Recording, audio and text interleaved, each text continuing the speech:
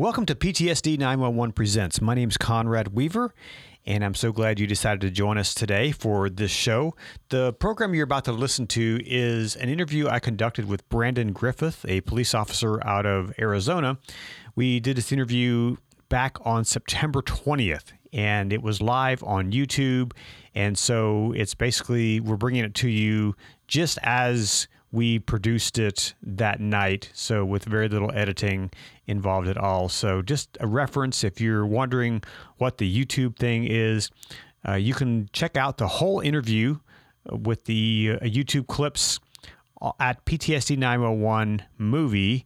If you go to YouTube and search for that, you will find it, and you will see the entire interview live and in person, just as it was produced that night on September 20th. But anyway, here's the audio for that interview. I hope you enjoy it. Leave a comment.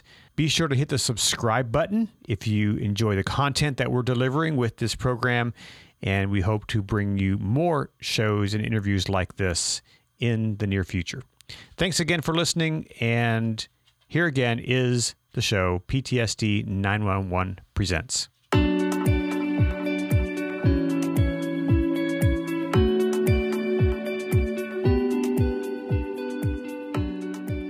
Welcome to PTSD 911 Presents. My name is Conrad Weaver, and I'm coming to you live from my studio here in Emmitsburg, Maryland. We're about an hour west of Baltimore, hour and a half northwest of Washington, D.C., and I'm so glad you decided to join us tonight. We're going to be joined by a special guest in just a minute, but while the room is filling up and people are coming in, if you would be so kind as to leave a comment in the chat and let us know where you are from. I see Lauren from Cerritos, California.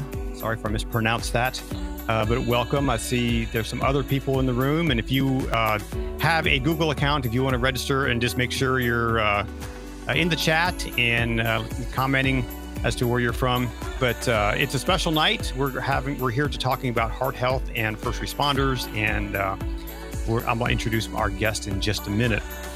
But so if you are a first responder, I want to say, first of all, thank you. Thank you for what you do. Thank you for being a part of our community and helping to take care of our community. And I just want to welcome you into the room and encourage you to make connections here tonight with other people in the room. I see we have Tanya from Nashville and Lauren from Cerritos, and there's a bunch of others of you that I don't know where you're from yet, but if you want to leave your name or leave your city. And then if you are a first responder, let us know that as well. Just say, yes, I'm a first responder, or just say I'm a police officer or a firefighter or a dispatcher. Let us know. That way we kind of know who we're talking to. And so, but I want to say, thank you for being here. Thank you for being a part of this. The trailer you just saw for the film, PTSD 911, is a work that's in progress. It's in production right now. And I'm actually leaving tomorrow to go down to the Virginia Beach area to spend a couple of days with a firefighter down there and capturing his story and his family's story. And our goal is to raise awareness, to smash the stigma of asking for help, and to inspire change in agencies, because we know that there's some agencies that need change in how they deal with trauma and deal with those injuries that many first responders have when it comes to mental health. And if this resonates with you, I want to ask you and invite you to join with us and partner with us in helping to make this film happen. And I put a link in the comments above that if you care to make a small donation to the film, we'd be so grateful if you would jump in. We've had many people who have already done that, and we would love you to join with us to help get this film to production. But tonight, we are presenting this program. The PTSD 911 Presents is a free podcast program that we started a few months ago for first responders and those who help support first responders. And again, my name is Conrad Weaver. I'm the host here, and I'm also the director of the film trailer that you just saw. And so I want to thank you for joining us, and I encourage you to put your questions in the chat. I'll be monitoring the chat all evening, and toward the end of the hour that we're here tonight, we will get to some of those questions, as many as we can. And so please feel free to put those questions in the chat, and we can include them in the program. But tonight, we're honored to have with us Brandon Griffith. He's the founder and CEO of Griffith Blue Heart nonprofit, which specializes in preparing, training, and equipping law enforcement for resuscitation emergencies like cardiac arrest and hemorrhage control. Brandon is an Arizona police officer, multidisciplined instructor, former EMT, and an out-of-hospital sudden cardiac arrest survivor. And he's going to share his story tonight. Brandon is the founding board member of Arizona Cardiac Arrest Survivors Group. He sits on the Arizona Department of Health Services Heart Disease and Stroke Work Group.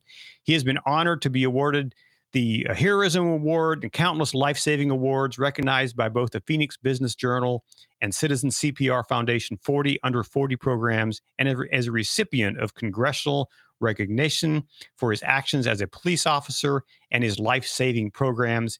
His proudest accomplishment in life is marrying his high school sweetheart and fathering his two incredible children. Brandon, welcome to PTSD 911 Presents. Hey, Conrad, I'm really honored. Thank you for having me on today. Well, it's so you're coming to us out of Arizona. How is the weather in Arizona today? It's September. We're sitting at about 100 degrees today, something like that. So hopefully we'll get some cool weather soon. Well, we are in the 60s tonight or low 70s here in Maryland. So we're really enjoying that early fall weather. Way to rub it in. Of course. So I know I want to jump right in. I don't want to delay much here because we don't have a whole lot of time tonight, but I want to just get a background on your story. Tell us about you, tell us about your family, and tell us your story about the cardiac issues that you had as you were you're on the job. Absolutely. You did a great job doing the introduction, so thank you. Mm-hmm. I was 26 at the time of my cardiac arrest. I wish I could tell you I was doing something cool. Being a cop, I wish I could say I was in a fight or chasing a meth head or something, but like 4 out of 5 cases, I was at home. I was simply reading a book, and my wife makes fun of me because I've been shot at, I've been blown up, I've been in water rescues, and I died at home reading a book. So it just goes to show you never know when your time is up. So I'm sitting with my wife. I put my book down and said, hey, I'm going to take the dog out. I took about 2 steps towards my door, and it just hit me like a freight train. If you've ever had someone jump out and scare you, when your heart skips that beat. Well, imagine that happening nonstop. But it's weird when you go through critical stress incidents, you experience all kinds of weird things. Being a police officer, you get auditory exclusion, tunnel vision. For me, I experienced time distortion. So even though I collapsed in about 1.5 seconds, I remember every single detail because everything just slowed way down for me. And it's kind of hard because most survivors I talk to don't remember their incident. They wake up in the hospital a day, a month later on, and they're told what happened to them, but I remember every single detail. My wife turns around. She sees that my face is the darkest purple she'd ever seen, and I'm doing what's called agonal breathing, where I'm trying to force myself to breathe, but when you're in cardiac arrest, it is physically impossible for your lungs to expand with oxygen. So I was basically sitting there going, trying to force myself to breathe. Well, it didn't work. I collapsed into my bookshelf. My wife calls 911, puts the phone on the ground. She's about 5'3". I'm 6'4.5". So she tries to brace me, and I topple right over her and put my head through the wall. I land on my hands and my knees, and I'm looking out into my hallway, and I'm starting to experience tunnel vision, but it's nothing like what I've experienced on duty. It's this dark purple, and basically everything is fluttering out on me. Well, now I know that was the blood draining from my brain and my ocular cavities. So I'm looking out into my hallway, and that feeling of helplessness is something that I can't describe. Here, I'm a cop and an EMT. I used to be a lifeguard. I trained my entire life to respond to these kinds of incidents. And in this moment, there is absolutely nothing I can do. Right then, I dropped dead. I collapsed. My wife rolled me on my back. She started doing CPR on me. She worked on me for 4.5, 5 minutes until a fellow police officer arrived. He was the first on scene, but he was not equipped with an AED. He jumped on my chest and just did a phenomenal job of doing CCR. He worked on me until fire and EMS arrived. They dragged my body in my living room where they had more room to work. They had to IO drill me. They drill through my leg. They started dumping me full of meds, and it took multiple shocks. But all in all, I was dead for 17 minutes before I was finally resuscitated. Woke up, started pushing guys off me, and I don't remember that part. My wife told me not to leave her. I said I won't. I remember the sway of the gurney, and I remember the footsteps of the rocks in my front yard before I got in the ambulance. And it's the next 5 days that are a blur for me when my brain was resetting from all the hypoxia. So that's a little bit about what happened to me. So let's kind of back up. What led up to that? You were you're 26 years old, you're, young, you're vibrant, you're strong, you're healthy, you thought, right? So at what point did you go into law enforcement, and just give us a snapshot of why? Yeah, so cardiac arrest has had a profound impact on my life. It started when I was a young kid.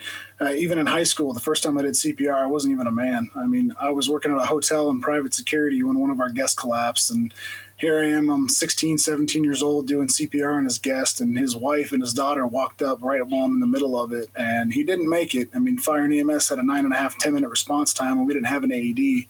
He had almost no chance, but I remember looking his daughter in the eye and never wanted to feel that way again. And, I grew up around cops and military. I trained in martial arts since I was 4, so I was always around that culture, and I wanted to do something bigger than myself. I've always wanted to serve, and plus I'm an adrenaline junkie. Like, there's nothing like kicking in a door and knowing someone's waiting in there with a gun for you. Like, it's an adrenaline rush. So later how old on, were you when you put the badge on? So I first tested as soon as I was eligible. As soon as I turned 20 and a half, I started testing. I got hired right away with my first agency, but this was right in the middle of the recession in 2008. So they laid off our entire academy class before we started, and I ended up getting picked up with another agency. So I got to work out in Buckeye Police Department, where I worked for over a decade before I transferred to another agency. Mm-hmm. So in your younger years, did you ever have any kind of issues related to heart issues? Did you have any signs that something was amiss? Absolutely not. This is where there's a lot of common misconceptions about cardiac arrest. So cardiac arrest is not a heart attack. And most of the time when you hear it, most people jump to the conclusion that they think you had a heart attack, and they think there's got to be something wrong with you. You must have a defect in your heart. You must have this. But cardiac arrest is just an electrical misfunction. It just misfires in your heart. From the time you're in the womb to the day you die, your heart sends these electrical impulses that cause your heart to beat in the right sequence. It takes one misfire for you to drop dead like I did. And this is what's happening. It's the number one cause of death in our country. It's the number one cause of death for our youth. And we lose 27,000 kids per year. And most people don't know that young athletic males are at the highest risk.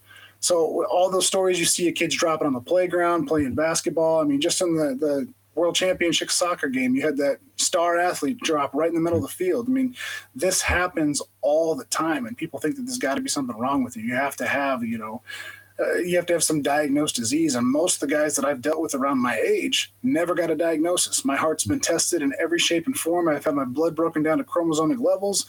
My heart's healthy than a horse. There's nothing wrong with it. It was just one of those random misfires. And will it happen again? I have no idea. But they put a defibrillator in my chest to prevent it, and they put me on medicine as well. So I'm hoping it doesn't happen. But if it is, I'm on borrowed time anyway. I had years ago, we had a good friend whose son, I think he was 10, he was playing basketball, healthy kid. And that's what happened to him in the middle of a game. He just collapsed, and that was it. And it was very sad. And I'm certain that that's what the issue was here. It was just like you said, a misfire. And, but yeah, that's really something that, is it something, and I know you're not a doctor and I'm not a doctor, but we might have some doctors in the room here, but is it something that can be prevented? Is it just something that is just, for some reason, there's some, wiring that goes awry? So there are definitely, when it comes to cardiac arrest, there are some contributing factors that can be detected beforehand. There's plenty of heart screenings. There's plenty of birth defects and other genetic issues that people are born with. There are a whole bunch of programs that do phenomenal work doing EKGs of kids, and they have pre-screenings for athletes. They're also looking for things like, hypertrophic cardiomyopathy, which is an enlarging of the heart.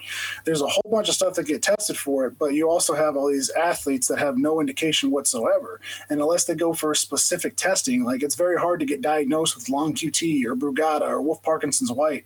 All these different electrophysiological diseases, it's very time-consuming and expensive to try to do genetic testing to test for these things. So it's kind of hard because we're mostly reactive when it comes to cardiac arrest. And because it's such a time-sensitive issue, for every minute you wait to initiate CPR, the chance of survival goes down 10%. So, I mean, if you're waiting 6 minutes, 10, 12 minutes for fire and EMS to arrive on scene, you have almost no chance of survival, which is why it's so important to have defibrillators to train our police officers, because we're on scene first most of the time in that 1 to 4.5 minutes where we have the highest probability of survival.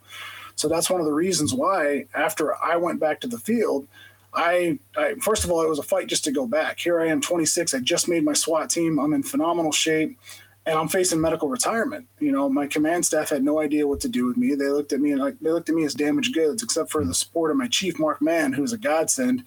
He had my back, and we went toe-to-toe with risk management, and I had to fight to keep my job because they didn't know what happens. What do they do with a cop with an ICD? Is his radio going to affect it? And what happens if he gets tased?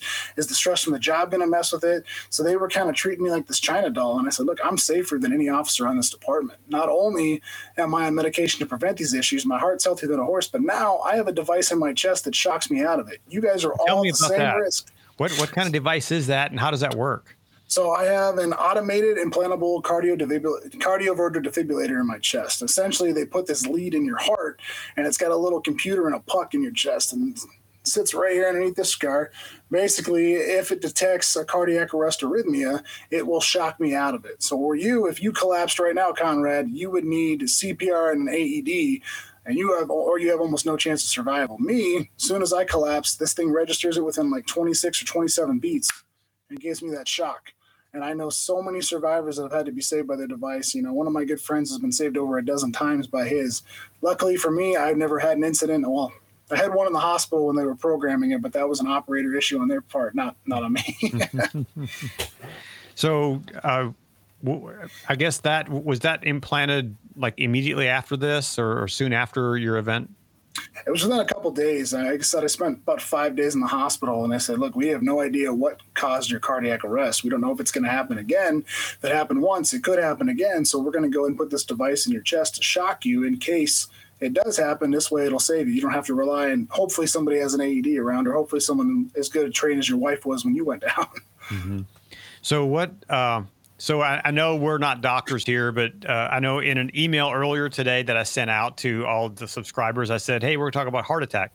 And you kindly reminded me that this is not about heart attack, but there's a difference between the two, between a cardiac arrest and a heart attack. And so, again, you and I are not medical doctors, but in your estimation, what is the difference between the two?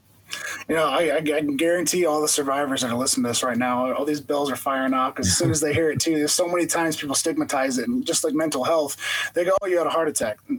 No, so a heart attack is basically, or myocardial infarction is a plumbing issue. A section of your heart has got a blockage, so a part of your heart's not getting oxygenated blood, right?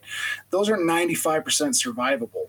Those are the ones you see where they're grabbing their chest, they're awake, they're sweaty, those are 95% survivable. Where cardiac arrest is, imagine you plug in the Christmas tree and it shorts.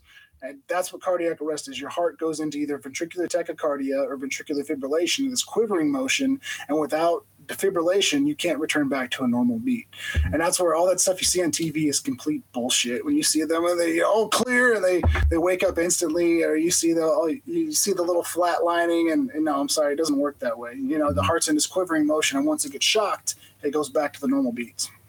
So in your training, when you were going through the academy, when you were going through all your law enforcement training, was there anything in your training that prepared you for something like this? So we did go through a first aid block where they teach you CPR, they teach you how to use an AED, but they don't prepare you for the realities of it. I mean, we spend so much time, and I'm a firearms instructor, I'm a tactical guy, SWAT guy. I absolutely love it, but we spend so much time focusing on the firearms aspect of it. Let's compare it. Last year, we had 1,100 fatal police shootings across this country. Do you know how many people died from heart disease? 690,000 Americans died from heart disease, and more than half of those were cardiac arrests. So it's like, why aren't we preparing for our number one cause of death? We wouldn't send our guys to an active shooter without a ballistic vest and a firearm. Why are we sending our guys to the number one cause of death without an AED and without high-performance resuscitation training? So that's one of the reasons why after I went back to the field, which was a fight anyway. Once I fought to keep my job and I returned to the field, I realized how unprepared law enforcement really is for cardiac emergencies. So we started kind of taking the methodology that we did for SWAT training, for hostage rescue, for barricade situations, for active shooter, and we took that reality-based training at Griffith Blue Heart and we implemented it with resuscitation. So now we actually have guys going through scenarios with actors, with evaluators, with feedback mannequins that measure depth, rate, recoil, fractionality limitations, and we put them under stress so they know how they're going to react, because a lot of things contribute to cardiac arrest. Emergency hemorrhages like blood loss from a car accident. Once you lose a bunch of blood volume, your heart can go into cardiac arrest. Traumatic brain injuries, drug overdoses, all things that cops are on scene first for every single day across this country. So it's so important that we prepare and we equip our officers for these emergencies. So we had someone, in the chat said law enforcement are typically first on the scene, and is that in your case too? Because I guess you're on the street already, and you're closer to the scene where the cardiac arrest or the heart attack is happening. So is that what really motivates you to get these AEDs in every patrol car? 100%. So let's do a little looking at this. So 4 out of 5 cases happen in the home, right? So if you look at it where your police officers are responding in your neighborhood, you've got guys on patrol 24/7. Say you've got a squad of 6, 8, 3, however many it is. Police officers are spread throughout our jurisdiction. So as soon as that 911 call gets hit, we're already out in the field when it happens. We're not responding from a central location like the fire department. And please don't misunderstand what I'm trying to say here. I'm not dogging the fire department. Our fire and EMS partners are phenomenal, and they do a great job. But the problem is they're limited in how they can respond. One, you got 4 guys on one truck that are responding to it, and if they're on a call, they have something called advocate response. So if they're with a diabetic who's got a hypoglycemic issue, they can't toss them a Snickers and say, hey, good luck, someone's worse than you down the street. They're stuck with that patient until they get them the proper medical care. So the next closest unit gets dispatched. Well, if they're on a car accident, the next closest unit gets dispatched, which is exactly what happened in my incident. Even though I lived half a mile away from the fire station, it took them 9.5 minutes to get to me. Where law enforcement, if I'm on some bullshit barking dog call or some civil matter and someone's dying down the street, I have to break to go help them out. So law enforcement is uniquely positioned to make the biggest impact on cardiac survival because 4 out of 5 incidents happen in the home. Where are police officers? We are constantly patrolling our neighborhoods and the businesses surrounding them. But there's such a focus in the cardiac industry on public access defibrillation, which is great. It's great to have AEDs in your sporting arenas and your airports because it's very plausible that someone could drop right there. But 77% of your cases happen in your home. Are you prepared right now if your wife, if your kid goes down, if you go down, are they prepared if you drop? This is something that most people aren't. Most people don't have an AED in their homes. So why not equip our fastest first responders with the equipment and the training they need? Because if you look at most municipal agencies, they're on scene within that first 1 to 4.5 minutes where you can make the biggest impact on survival. I think it's similar during, in the opioid crisis where law enforcement, carries Narcan. And I was with, many officers, when I was working on a film about the opioid crisis, and every one of them, carried multiple units of Narcan because they knew that they are going to be the first on scene generally. 100%. And if you look at this, if you study the history of medical response, police did not traditionally be associated with any kind of medical response. And when you started seeing the prevalence of active shooters in our country in the mid 90s, as things started to pick up, officers started carrying things like tourniquets and chest seals intended for self-aid. If I get hit, we started responding to car accidents, gunshot victims, suicide attempts, and we started using them on the people we serve, and we got more saves than fire and EMS. Then with the opiate crisis, the same thing happened. There was a lot of reluctance. Cops didn't want to be carrying pharmaceuticals, but once they go, I just put this in their nose and I spray it. Once they started using Narcan, we started getting more saves than fire and EMS combined. And again, this is the next step in the evolution. It's giving our officers the training and the equipment to save people from our leading cause of death, which is heart disease. So do you ever get pushback from people saying, cops aren't medical, they should be out there just enforcing the laws, they shouldn't be responding to this kind of stuff? Is that an issue? You'll see it, especially with some of the old school cops that grew up when back in the day, CPR was a joke. You were lucky it's changed and evolved so much over the years. Back in the day, if a medic was on scene in the first 3 to 4 minutes and they got a pulse back and that person was a vegetable, that was considered a save. Now, once it's evolved and we're doing hands-only CPR, not only have we quadrupled survival here in Arizona, but we've got better brain outcomes by up to 350%. So some of these old school cops will say, if I wanted to be a medical guy, I'd be an EMS, I'd be a firefighter, I'd have a different badge on my chest. You get some of that, but when you start showing them the numbers in their city and you say, hey, look, you guys had 215 cardiac arrests in your city last year, in this city with a size of, say, 100,000 people in it. And this is how often you guys are on scene first. This is the projected impact you could have made on survival. When they look at the numbers, they go, you're telling me we could have saved 75, 80 people last year. I said easily. And they start looking at it and going, you know what? Preservation of life is our highest priority as public servants. I don't care what that is, whether we had blowback from stop sticks, we had blowback from tasers, we had blowback from Narcan and tourniquets. There's two things cops hate, Conrad. It's change and the way things are. And so as soon as they start seeing the way things are adaptable and they start seeing, as soon as they implement an AED program and they start getting saves, they get addicted. And some of our programs that have taken off, you see a whole new light. When these officers start getting those saves, they start like craving, I wonder when I'm gonna get the next one. And they're getting amped for it. And it's something that I absolutely love to see, because I know once we start getting some of these independent studies in that are looking at our programs, once you show you can quadruple survival, it's going to spread like wildfire, and pretty much it's going to be common nature. Every cop in the country is going to have this. Mm-hmm. So let's turn it inward a little bit and look at cops and first responders themselves. Why is it that heart-related issues are much higher in that population than the general population? And again, just disclaimer, we're not doctors and all that, but we can look at some of these numbers, right? Oh, absolutely. And that's one of the funny things. I know all my survivors on here, once you survive a cardiac arrest, they kind of slap you on the back and say congratulations and send you out there.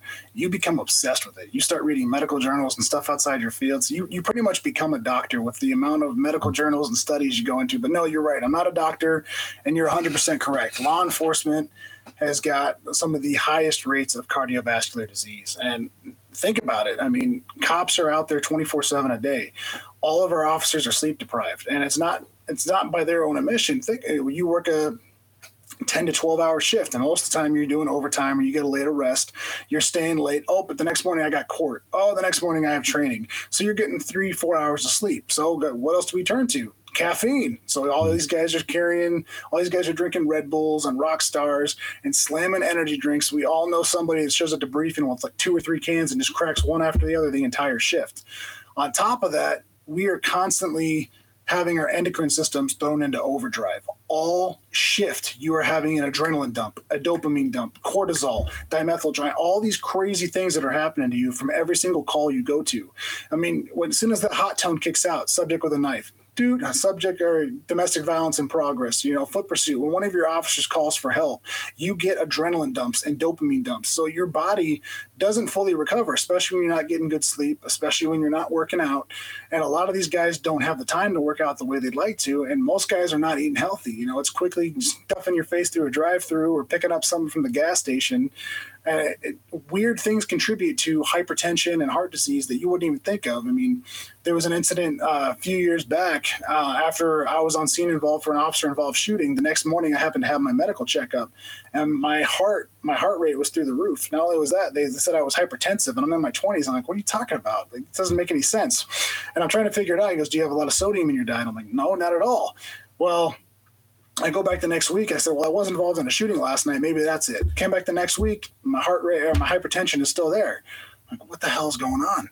So I started looking at it. Every single shift I was going in, hitting QT or getting a bag of the Jim Beam barbecue sunflower seeds, all shift just roaming around spitting seeds. Well, I had no idea how much sodium was in there. As soon as I stopped doing sunflower seeds, it stopped. And you got a bunch of cops that do chew, a bunch of guys that smoke and vape, trying to stay awake during their shifts. And that's all contributing factors.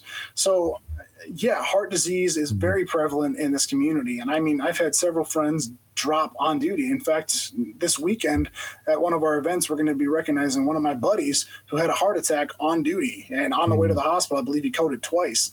So, I mean, it's very prevalent. And the sad fact is that workers' compensation doesn't cover that. Even though the job is a direct contributor to our heart disease, these guys aren't getting anything from workers' compensation when they have a heart attack on duty. And it's just downright wrong. Yeah, it's sad. We just had a law enforcement officer locally here who passed away a couple of weeks ago because of that.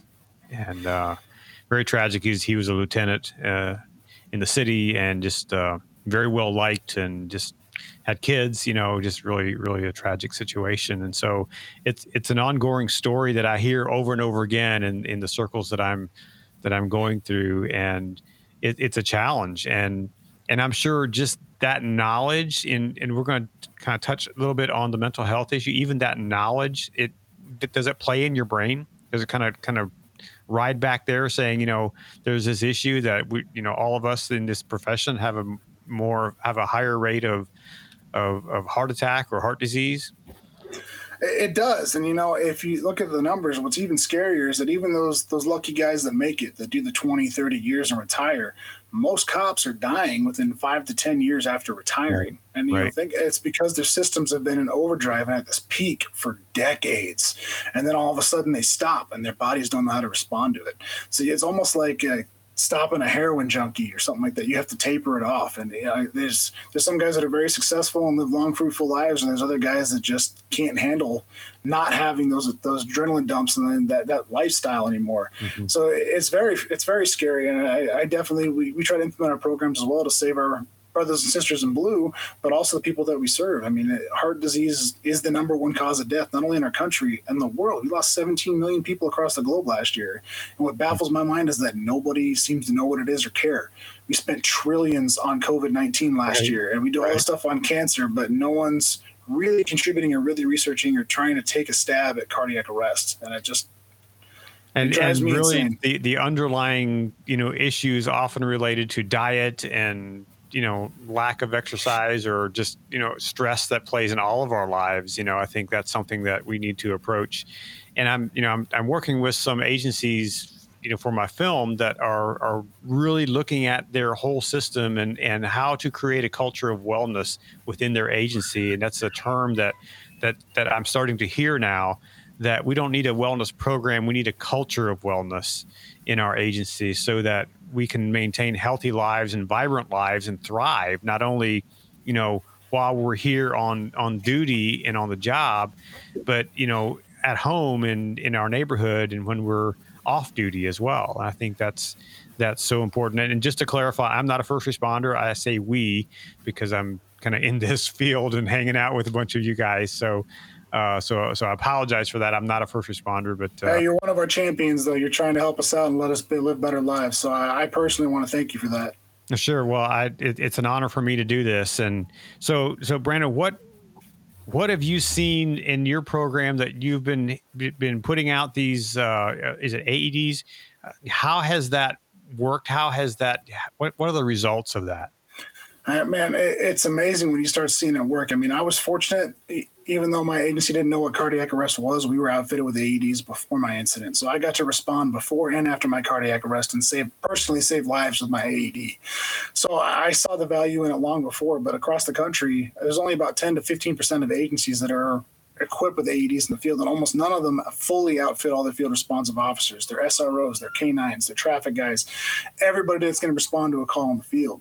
But when we do implement these programs, it's not just here's some AEDs, good luck, like so many well-intentioned organizations do. They toss the AEDs at cops and hope that it works, but there needs to be a structure to support the program. There needs to be policies in place. There needs to be field deployment planning. They need to have the dispatch protocols to make sure that's right. Because, I mean, there's some agencies in this country that as soon as someone calls 911, they're not even notified. As soon as it's labeled as a medical call, it goes to fire and EMS. And there could be a cop a block away from your house, and he has no idea you're dying and could have made a difference. So first of all, it's changing those systems and then researching them and tracking them and sustaining them. You can't just toss cops AEDs and say good luck and hope it is. They have to budget for it. They have to plan for it. They have to know how the recalls work. There's so much that goes into these programs, but when you fully put it together, it's amazing what some of the results can be. And one of the agencies in Northern Arizona we're working with, it's a small department. There's 27 people in that department from the chief down, and they only have a population of 12,000 people. Once we outfitted all of their patrol officers, in the first 6 months, they had 13 AED deployments, and I was absolutely honored to award 5 of their officers for life saves earlier this year.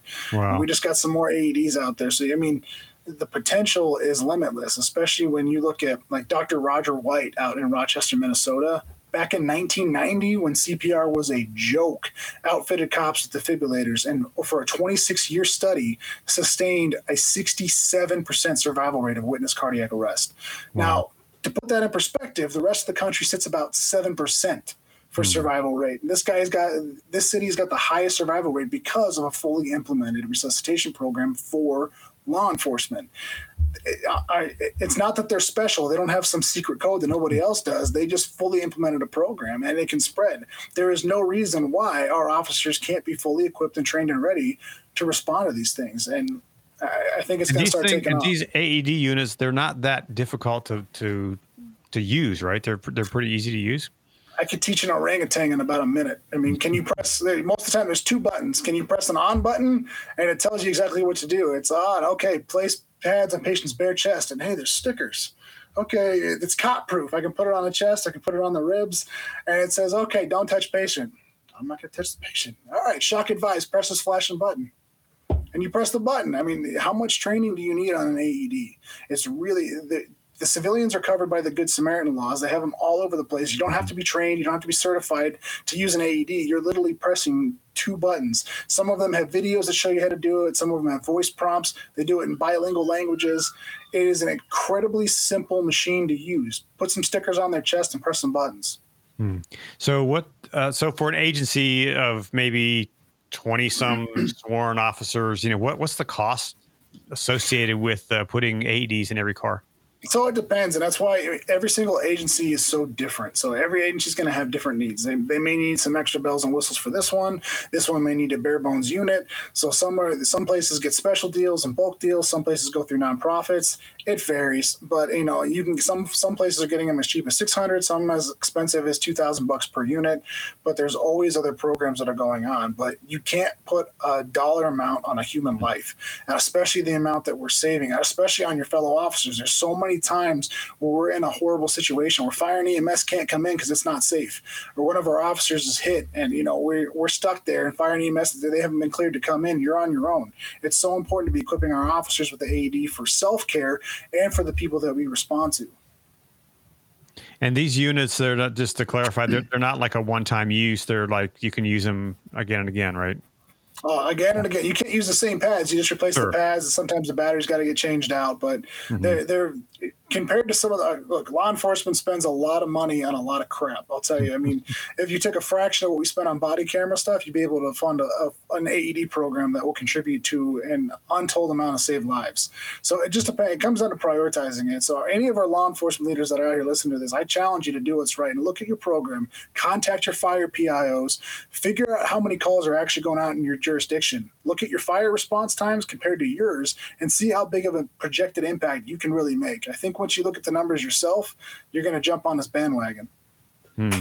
So about how many agencies have you outfitted in Arizona?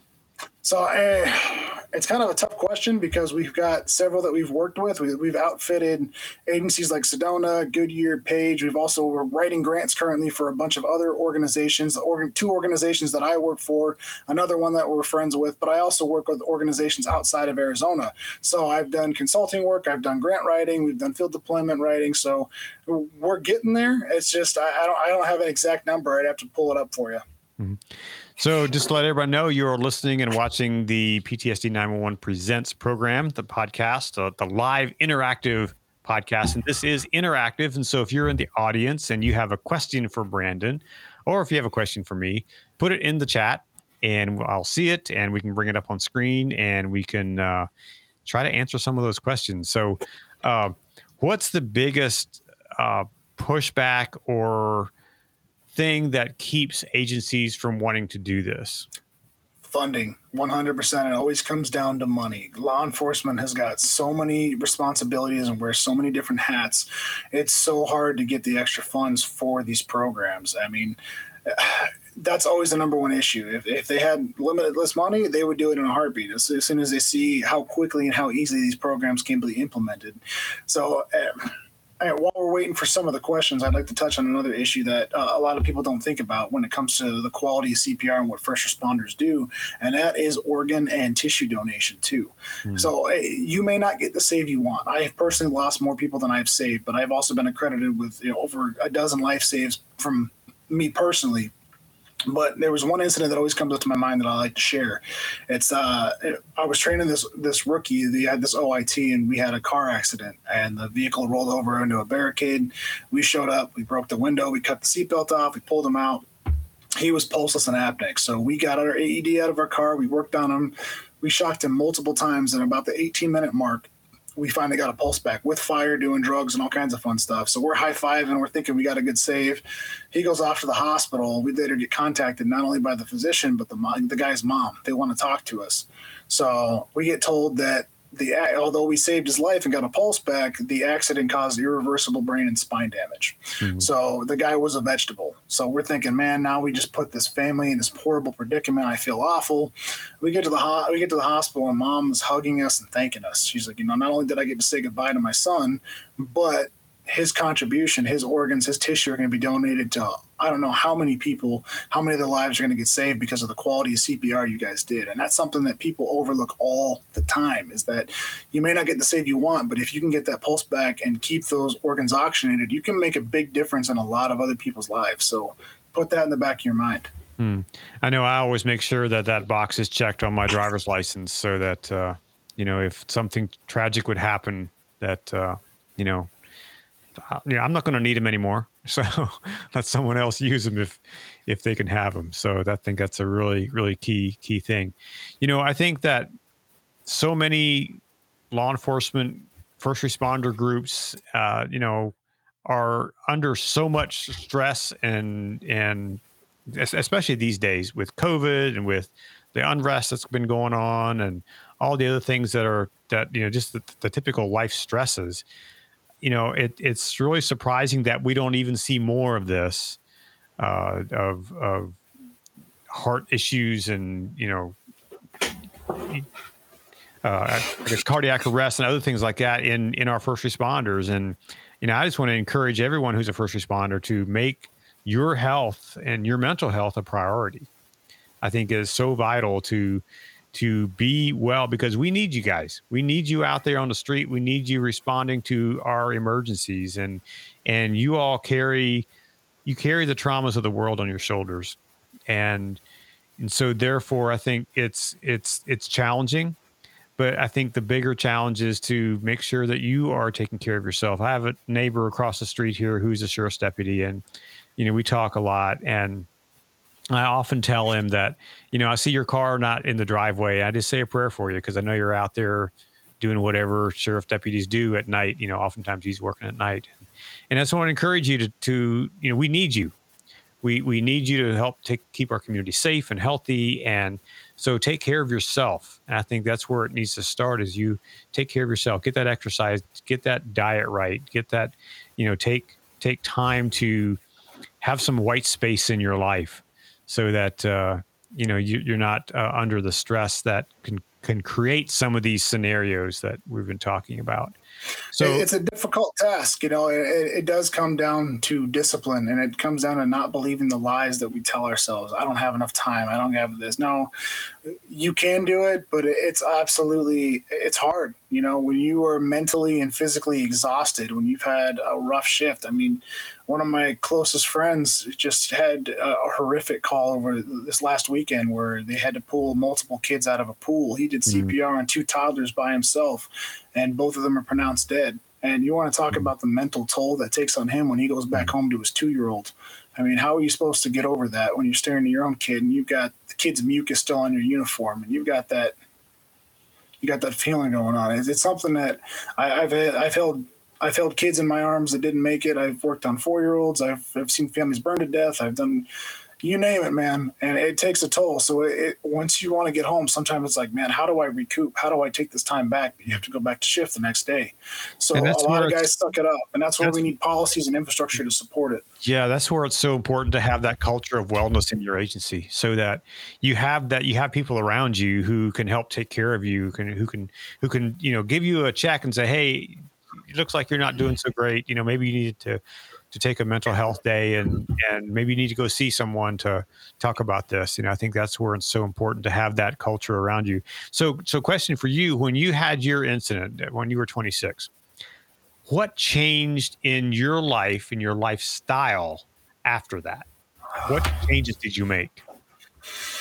I'll be honest. I mean, right after it first happened, I went through a wealth of emotions, and I experienced some survivor's guilt at first. And, I buried several friends in the line of duty, people, including my mentor. And it was a big hit. Like, why is it these better men than me gave their lives and I've been given a second chance? And it was something that I had to swallow my pride and deal with. And And then it was a whole turn to anger. I'm 26 years old. Now I'm being told that I have to retire. And it's like, who the hell are you to tell me what I can and can't do? I mean, I'm safer than anybody else in this department. You're going to try to cast me aside.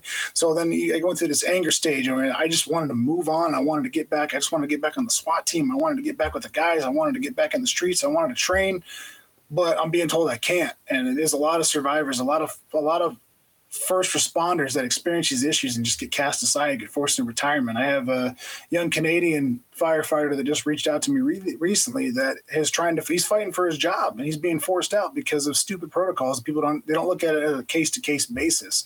And it's such a sad thing to see, but emotionally I went through this roller coaster. And when I finally got talked to by a mentoring doctor, Dr. Ben Balbro. He's one of the creators of the Hands-Only CPR, and he invited me to his office here in Arizona when he was the state and trauma director. And he said, look, I'm going to help you. I'm going to give you some research. And he helped me get my job back. He helped me bring a bunch of information to my PD and challenge the risk management and whatnot. But he asked me to come and speak at some conference. I'm like, look, man, I'm a knuckle dragging street cop. I'm not a public speaker. You don't want me in front of people. Like, that was my attitude. I didn't want to do it. If you would have told me I would have dropped to reserve to focus on my nonprofit, and a few years later, I would have laughed in your face. There's no way I would have ever thought I'd be doing what I'm doing now. Mm-hmm. But I spoke at that event, and I had this 16-year-old girl come up to me in tears who had some heart issues. And she said she's waiting for the day that she goes down. And she was so grateful that I shared what I experienced. And we talked about what I experienced in the afterlife. And when she hugged me, like Mr. Washington Booker said, you want to help somebody, you want to help yourself, help somebody else first. And it was one of those situations that once I started helping others, it opened this door for me. And as soon as I started speaking at conferences and connecting with other survivors and helping them get through their funk, and then once we started implementing these programs and they started getting saves, I can't tell you that incredible feeling that knowing that the program that you work so hard for is going out there and people are alive today because of a program you implemented. It filled me with a sense of righteousness. So I didn't so much change as much. I was already working out. I was already trying to get good sleep. I was trying to do everything I can to the best of my abilities. It didn't change me on the physical level, but it made me reevaluate how I do things. And on the other side, I was told to earn it. So at the end of every day, I said, did I earn this day I was given? Sure. At the end of each day, was I a good enough father? Was I a good enough husband? Did I make an impact on my work? Did I make some kind of difference? And earn each day became my motto and our mantra for our organization. And it really helped me mentally and physically change my life and start pursuing these programs that we're doing now. Mm-hmm. So tell me a little bit about the nonprofit and how can people support you guys? Absolutely. So our nonprofit is called Griffith Blue Heart Nonprofit. And what we do is we prepare, train, and equip law enforcement for resuscitation emergencies. So we help them in all aspects from identifying the need to get AEDs to helping them acquire funding, whether it be through city funds or drug monies or vehicle replacements or grants. We will help them every step of the way. And then we also do dispatch protocols and field deployments and, research and tracking and recognition for Officer Save, which is probably one of my most favorite things we get to do. If you want to support us, these programs are extremely expensive. So if you want to donate, go to griffithblueheart.com.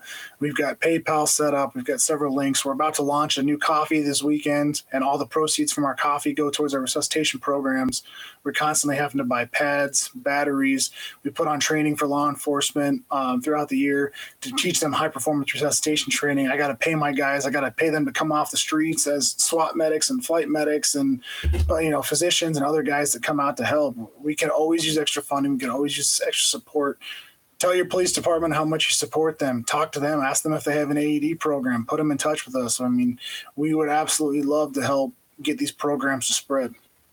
Well, I just put a link in the chat. And so if you want to make a donation to Griffith Blue Heart, go to that link and make a donation there. And I'm sure that it will be put to good use to support officers and other first responders who need this kind of a thing. So I'm going to put this on the screen here as well. Let me see if that's the right thing. Yeah, there it is. Yep. So, well, Brandon, it's been really a great conversation to have you on the show tonight and to tell your story and to just the important work that you are doing with saving the lives of not only law enforcement, but saving the lives of community members in your community. And I think that's a very honorable thing. And thank you on behalf of a citizen to you. Thank you for the work you're doing. And I think that this is something that should spread. It should spread to every agency in the country to make this a priority, because as you said, we had over 600,000 deaths related to heart disease. And we don't think about that, right? I don't know why, especially in the news cycle today, we don't think about that. Yeah, if a plane went down every single day and 1,000 people died, people wouldn't fly. They wouldn't get in the skies. But for some reason, everyone's just okay with cardiac deaths. They're just like, they must have had too many cheeseburgers. They must have not worked out. Everyone thinks that's something that you did. They don't think about that 16-year-old kid on the football field that's in the best shape of his life that drops. They don't think about the stress that the officers and our first responders are under that causes some of their incidents.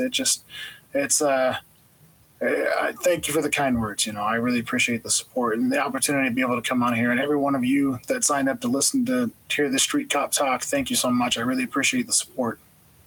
Absolutely. And if you are listening or watching at a later date, there's you may not be, I'm not sure if you'll be able to see the chat with the links, but I'll make sure this link is in the show notes.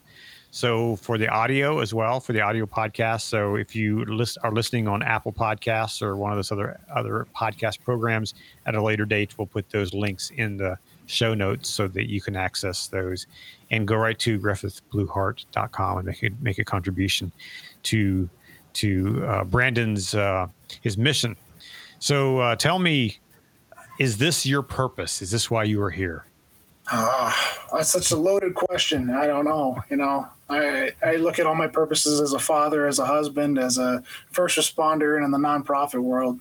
I don't know. I'm trying to give God a reason to keep me around. I'm trying to earn each day that I'm given, because you never know when your time's up. I've had buddies hit by cars and sideswiped and not make it home at the end of their shift. I've had buddies taken out by gunfire. I've had other buddies commit suicide. You never know. So I just try to cherish each one and earn each one of them. And hopefully this is my purpose. Hopefully I'm doing the right thing and giving God a reason to keep me around.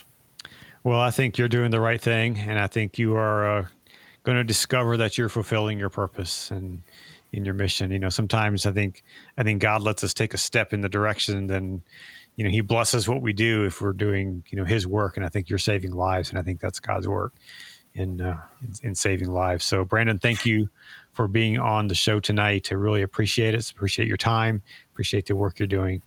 And we're going to stay in touch and thank you. Keep moving forward and keep moving the needle toward wellness, right? Absolutely. Thank you, sir. So we've had a number of people jump in. We didn't have any questions come through, but we have a lot of comments there. So thank you, everyone, for watching. I want to give you a teaser for what's going to be up next month. We have another special guest coming. Let me see if I can pull this up here, if I can figure out how to do that. Here we have, next month, we have Dr. Lori Hood. She's a neurophysicist and forensics traumatologist.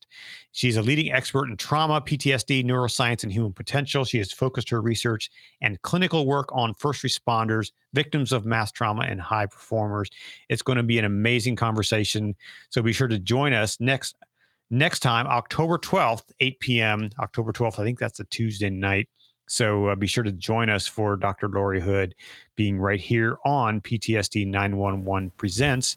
But tonight we had the privilege of having Brandon Griffith on the show. And all of you who joined with us tonight, thank you for joining us. Thank you for being a part of the first responder community. Thank you for what you're doing out there in our communities, keeping our communities healthy and safe. And I wish each one of you a great evening and a fall season that is full of life and health, and may you be well in all that you do. Thank you for watching tonight. Brandon, stick around after I sign off here and we'll follow up offline. So thank you everybody for watching, and we'll see you again next time on PTSD 911 Presents.